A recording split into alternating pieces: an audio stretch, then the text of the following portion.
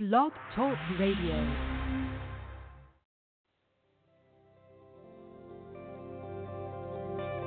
Welcome to Talk Business with Howard, where CEOs, presidents, and business owners go for practical advice and creative solutions to help business flow.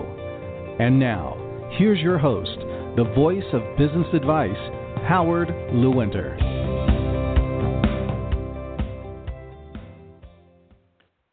Hello and welcome to Talk Business with Howard. I am Howard Lewinter and I am always ready to talk business. Are you? I want you to picture this. The weekend's coming. You've really looked forward to it. There's going to be a party at your favorite neighbor's house, and you are excited because the conversation is always intellectual, interesting, never boring, and it's nice just to be around nice people. But wait a minute. Oh, there's something that's going to really upset the party. That neighbor down the street, the one that does nothing but talk all the time, nonstop, the one who does nothing but talk about himself, the one who does nothing but brags the entire conversation about how great he is and all of his accomplishments.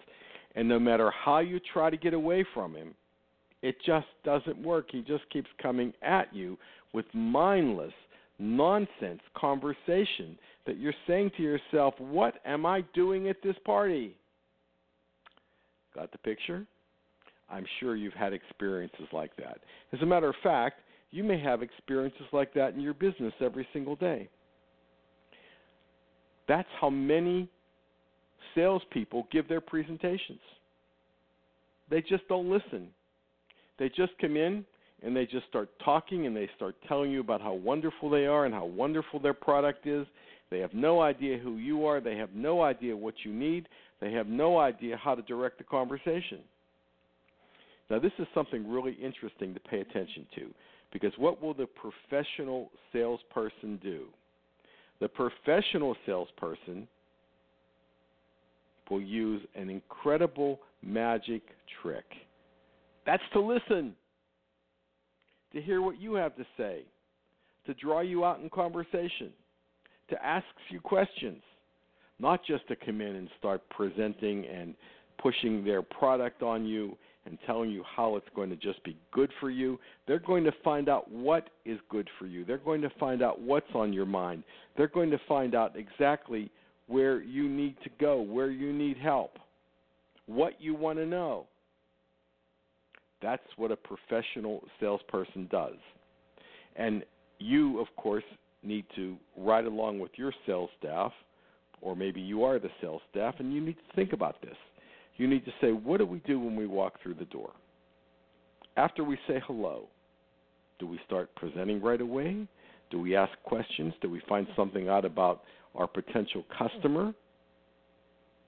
Do we make them understand that they are important to us, that it's important for us to solve their problems, it's important for us to help them grow their business, or do we just get right to it and just start presenting?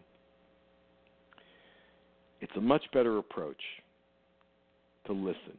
If you listen, you're going to find out that's 50% of your success. But the listening just doesn't happen in the sales presentation. The listening happens with your coworkers. If someone is bothered by something, you need to listen to them. You need to understand exactly what's on their mind so you can help solve the problem. If you're talking to one of your people and they've had a big success and they've just understood something that has been very difficult and there's an accomplishment, you need to listen.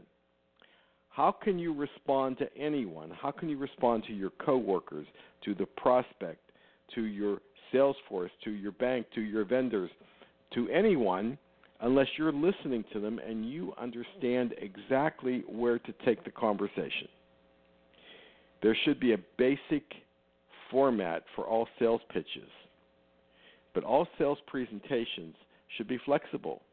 They should be made to fix the person, they should be tailor-made to make the person understand what we are talking about and how we can help them. All conversations should be tailor-made, not boilerplated. Whether it's talking to an employee and we want them to change something in their behavior, whether we want them to change the shift that they're working, whether we want to praise them for what they're doing, whatever it happens to be, you need to listen. And you know who else you need to listen to? You need to listen to yourself. You need to pay attention to what you're saying. Are you phrasing things correctly as the CEO, president, or business owner, as the leader of the company? When you start listening to yourself and you start evaluating your own presentation, your own conversations, you're going to be amazed at what you hear. And you will be absolutely pleased over a period of time about how your communication gets much better because you are paying attention. Listen, pay attention, tailor and make the conversation to exactly what it should be to fit the exact scenario that you need to deal with at that particular time. This is Howard Lewinter, and I want to thank you for listening. And, of course, I always look forward to talking business with you.